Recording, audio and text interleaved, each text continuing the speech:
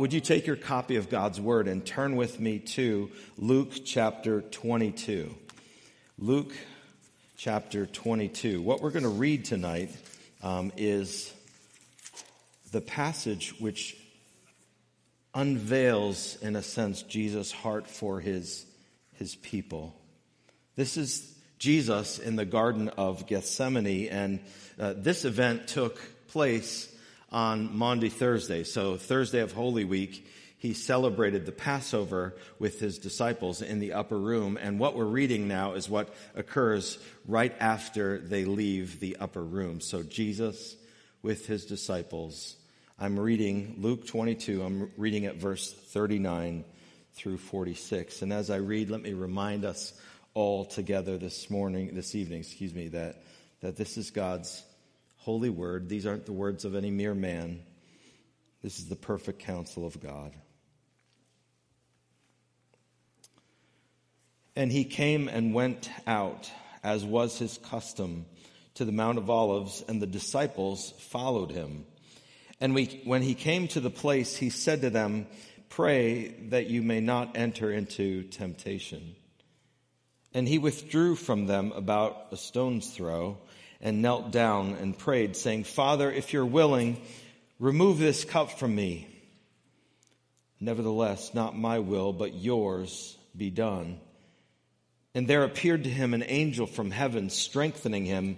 And being in agony, he prayed more earnestly, and his sweat became like drops of blood falling down to the ground. And when he rose from prayer, he came to the disciples and found them sleeping for sorrow. And he said to them, "Why are you sleeping? Rise and pray that you may not enter into temptation." And may God bless the preaching of his word. Let me ask you, do you have a place where you go to enjoy a particular kind of rest, a place of solace? Does a place come to mind when I ask you that question? Perhaps it's a peaceful spot. It could be in your home. It could be somewhere else. It's a place where you can be quiet, where you can be removed from the distractions of life, where you can think and pray, perhaps read your Bible and fellowship with your Lord.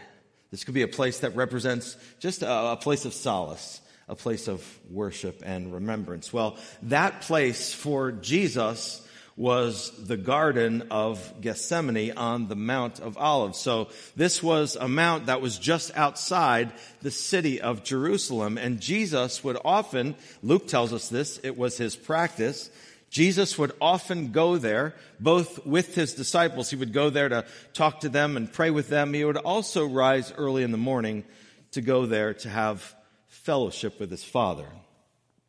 He loved going to the Garden of Gethsemane because there he found wonderful fellowship with his Father. And he loved that fellowship, and he went there. It wasn't like he didn't have to drag himself out of bed to get up to go there early. He loved to go because he was with his Father. But on this evening, the garden that represented such joy and peace and fulfillment for him became a garden of grief. It became a garden, in fact, of agony. For there Jesus met with his Father once again in prayer, but his prayer was very different because he was asking his Father if the cup that he was to drink could be taken away from him. And in these moments, dear friends, Jesus experienced a depth of agony unlike any in the history of the world. No agony by no person throughout the halls of history have ever experienced agony like what Jesus experienced in the garden. So the question that we ask is, why this agony? Why this distress? What was it about this evening that caused him such agony? Jesus, after all, he was one who was known to be familiar with suffering. He was called by the prophet Isaiah a man of sorrows. He was acquainted with grief. He knew suffering. He experienced rejection. He was familiar with pain. He regularly, in his travels, he regularly encountered the unbelief of Israel. He knew what it was like not to have a place to lay his head.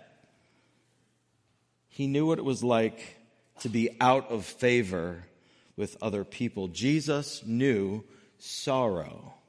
Yet on this evening there was a descending grief that was coming upon him as he was there in that garden. This was an agony like never before experienced. So much was his agony that it caused a physical reaction in his body that caused him to sweat like drops of blood. The agony was so intense. Why was the agony so intense? Was he in agony of the anticipation of his betrayal? Was he in agony? Was he suffering because he knew he'd be mocked and beaten and scorned the next day? Was it the rejection of Israel which caused such sorrow deep within his soul?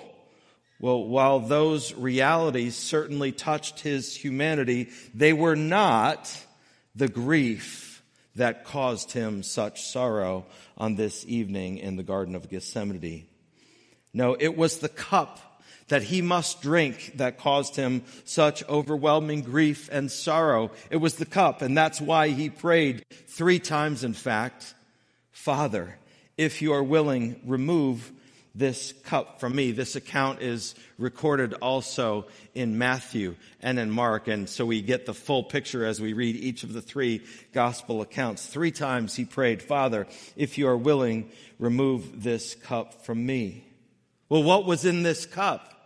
Why did he want it so badly to be removed from him? Well, it was the cup of God's righteous wrath against sin, his righteous judgment against sin. Sin is what separates us from a holy God. And though we were the ones who had sinned, though we were the ones who sinned, God, out of his great love for you and me, God promised to provide an offering for sin. And Jesus was going to become that offering for sin. And as that reality descended upon him in the garden of grief, in the Garden of Gethsemane, he was overcome. In fact, in Mark's telling of this same story, it says he fell down. Luke says that an angel needed to come and attend to him. Such was the depth of his grief. He was now becoming the sin bearer for all of the sins who would ever believe. Never before in eternity past had Jesus experienced this kind of discord with his Father. In fact, he'd never experienced the slightest degree of discord with his Father. For all eternity past, he had beautiful, perfect, unhindered fellowship with his Father.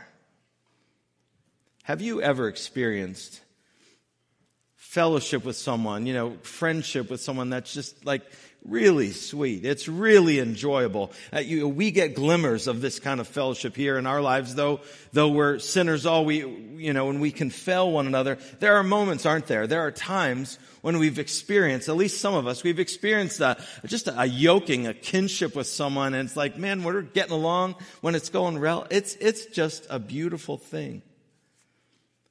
That's what Jesus had in perfection all the time with his Father. And so when he faced the cup of God's wrath, he trembled. He was in agony. He was deeply sorrowful. Matthew says deeply sorrowful, even to the point of death. Christ was facing the wrath of his Father as he looked into this awful, this terrible cup before him. Think about what went into that cup with me for a moment. What went into that cup was every sinful thought, every sinful deed, every rebellious inclination of our hearts, all of the sins of his people throughout all history, for all time, were placed into that terrible cup, and it was poured into the heart of Christ. This is why he was in such agony. This is why he was sorrowful to the point of death. He who knew no sin ever once in his life, he who knew no sin would now become sin for us. And in that garden, as this reality descended upon Christ, he needed an angel to come and strengthen him.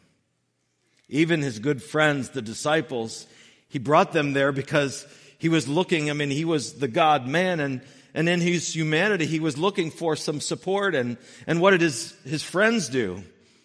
He asked them, hey, would you pray with me, or pray here so that you don't fall into temptation? And he went off to pray in great agony, and he came back and he found them sleeping. And then he woke them up and said, hey, could you pray with me? And then he went off again, and he came back and found them sleeping a second time and didn't bother to wake them up, and went off to pray a third time. Even his close friends in this moment had let him go. Even his close friends were not there for him as he became the sin bearer. Chris read it earlier, but it bears repeating here. All we, like sheep, have gone astray. We have turned every one to his own way. And this is what's happening here. And the Lord has laid on him the iniquity of us all. Jesus, the Son of God, the one in whom is all perfection, never a moment of sin, was becoming sin for us. And as the representative of all that sin, he would be forsaken by his Father on the cross. For the first time in all eternal history, his Father would turn his face away from his Son. He had never experienced that before. He had never experienced that pain and that discord, not only of his Father's face being turned away, but the wrath of God against sin borne out on our Savior. That's why he cried out on the cross, my God, why have you forsaken me? This was the source of his grief in the garden on that night. Jesus prayed, Father, if you are willing, remove this cup from me. Nevertheless, not my will, but yours be done. Jesus appealing to his Father, is this the only way? And the wisdom of infinite love responds, Son, drink the cup, all of it, for the sake of many. Dear friends, we're rightly sobered by these things because Christ has drunk the cup. And so part of this is remembering, but part of this is immense and incredible joy, because the good news of Good Friday is that he did, in fact, drink the cup all the way. He drank it all the way so that everyone who ever turns to him will be forgiven and will be saved. So, like the hymn writer who says, amazing love, how can it be that thou, my God, would die for me? What a great exchange. He gets punished and I go free. Amazing love. How can it be that thou, my God, shouldst die for me? What does the garden, dear friends, of Gethsemane teach us?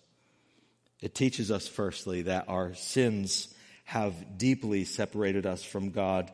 If forgiveness cost God the life of his Son, then that shows how deep a chasm sin has left between us and God. A chasm that no amount of good works could ever bridge. No amount of self-righteous acts could ever make that two come together.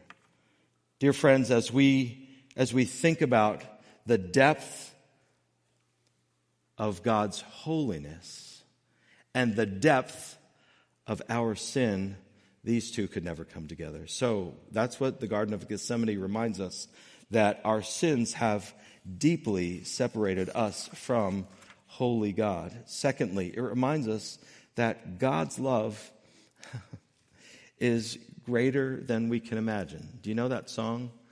For you are greater than we can imagine. That's what his love shows us. The cup of wrath that Jesus drank on Friday, the cup of wrath that Jesus drank on Friday was deep and it was wide. But there was something that was deeper and wider still, and it is the love of God. And so by drinking the cup of wrath, God demonstrated to us a love that is unfounded. It's immeasurable. It was love that compelled God the Father to send his Son to the cross for you. It was love that compelled Jesus to willfully give up the glories of heaven and walk the Damascus road for you. It was love that caused God the Father, through the power of the Holy Spirit, to resurrect Jesus on Sunday for you, so that we could have and know eternal life. Dear friend, if you ever question, and there are times and seasons, aren't there, in our lives when we can question the love of God. If you ever question the love of God for you, look to the cross. Because on display at the cross is the perfected love of God, as Jesus, in his simultaneous act of glory and human shame, is exalted above the earth for all to see. And in his exaltation, he is drawing from all four corners of the earth people to himself. The cross becomes the throne as he redeems people from all over the world, from all history. He draws them into one family for his glory. The cross shows us that God's love is greater than we could ever imagine. He took my sins, I go free. It was my sin that held him there, and it was his love that caused him to die for me. Sinclair Ferguson, reflecting on the cross, says this: when we think of Christ dying on the cross, we are shown the lengths to which God's love goes in order to win us back to himself. We almost think that God loved us more than he loves his Son. We cannot measure his love by any other standard. He is saying to us, I love you this much. The cross is the heart of the gospel. It makes the gospel good news. Christ died for us. He has stood in our place before God's judgment seat. He has borne our sins. God has done something on the cross which we could never do for ourselves, but God does something to us as well as for us through the cross. He persuades us that he loves us. Amen. He persuades us that he loves us. Third thing that is evident through what was happening in the Garden of Gethsemane is that he bore our shame so that we don't have to. And this is what we're going to celebrate full time on Sunday morning through Resurrection Sunday. For all who believe in Christ's substitutionary death, all who place their faith not in their own works or in their own selves in order to accomplish salvation, but all who place their faith and trust in Jesus and in his death on the cross, for all who believe, their sins are washed away. Your slate has been wiped clean by the blood of the Lamb. He bore the burden of your shame so you don't have to bear it anymore. In a room this size, I know that there's history here. That there are some of us who have done things that even still to this day cause us to experience shame. Christ died for that sin, dear friends. Christ died that shame could be taken away from us. Christ died that the stain of sin could no longer mar us. And he took our shame so we no longer have to walk in it. Praise the Lord. So regardless of your past, if you have placed your faith in Christ, then today you are shameless. You are without shame. Maybe for some of us who have grown up in the church and been around a while, we might forget what it's like to be experiencing shamelessness for the first time. But I was talking with someone recently who had not that long ago been very aware of the shame of their personal decisions in their lives.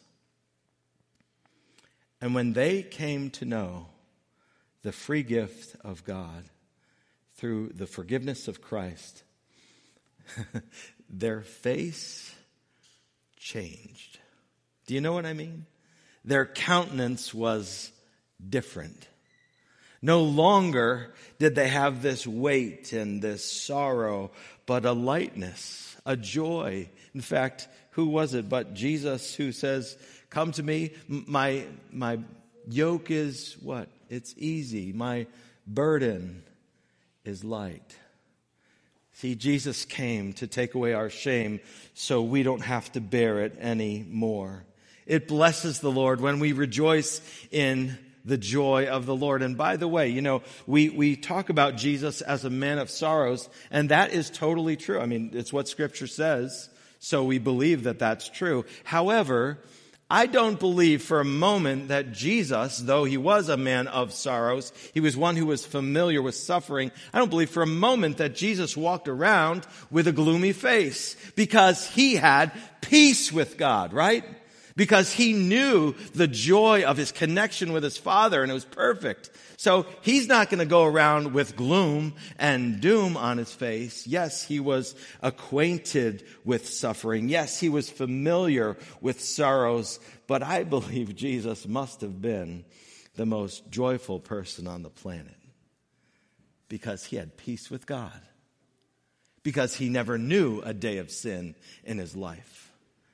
And for all eternity, he was enjoying fellowship with his Father. So, dear friends, we now move to celebrate this very thing that we've come to remember tonight. So I want to invite the ushers to begin the distribution of the communion meal, as we have opportunity to celebrate and rejoice together in what God has done. You may remember, you may recall, I say this especially for perhaps our guests, that the communion elements represent the body and the blood of Jesus Christ.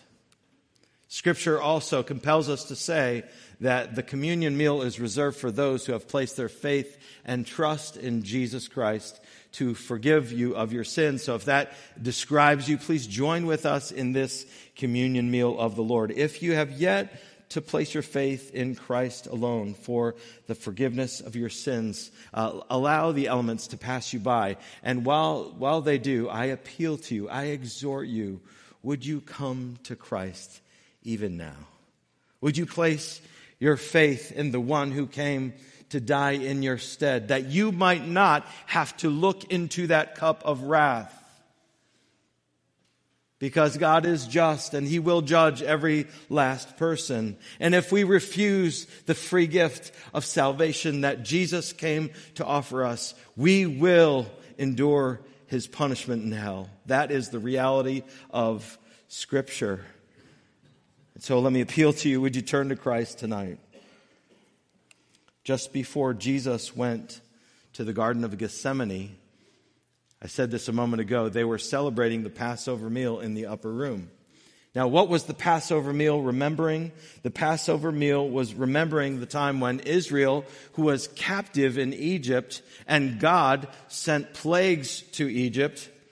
God told them that, hey, a plague of death is coming, and the firstborn son of every family will be required, unless you take a perfect, spotless lamb, one without any blemish, and sacrifice that lamb, and take the blood of that lamb and put it on the doorposts of your house. And if you do that in faith, and you have the blood on the doorpost of your house when the angel of death comes to kill you.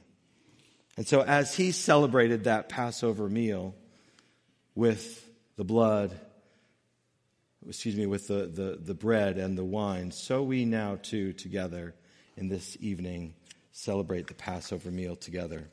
The Apostle Paul records for us the following. For I received from the Lord what I also delivered to you, that the Lord Jesus, on the night when he was betrayed, he took bread, and when he had given thanks, he broke it and said, "This is my body, which is for you. Thank you. Do this in remembrance of me." Dear friends, as we hold this bread in our hand, this is the reminder of the body of Christ, which was broken for you. Let's take the bread together.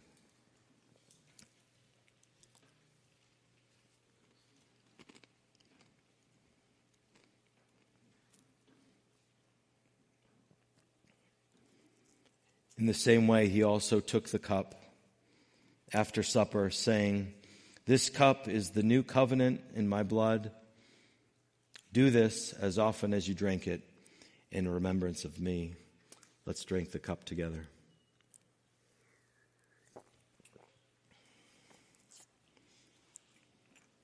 And we say together, Lord, with one voice, in one spirit in this room, we say together now, Lord Jesus, thank you for your sacrifice. Thank you that you came to do what we could never accomplish. Thank you that you came to earth and left the glories of heaven to come and bear up the sins of all of your people. Thank you that in that garden, when you stared into the cup of wrath that the Father would pour out upon you, thank you that you are willing to do the will of the Father. For as the Father loved the Son, so you demonstrated your love for us in pouring your life out for us. And so, God, on this evening, together we say now, thank you for the cross. Thank you for saving us. Thank you for loving us to the degree that it cost you your Son. We love you, we worship you, we celebrate you because you have washed us clean. You have made us new. We no longer carry around in our body the stain of our sin. You have taken our guilt and shame. You have done it.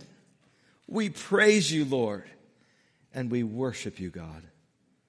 Receive now the offering of our hearts and its praise to you, Almighty Father. We pray these things together in Jesus' name. Amen.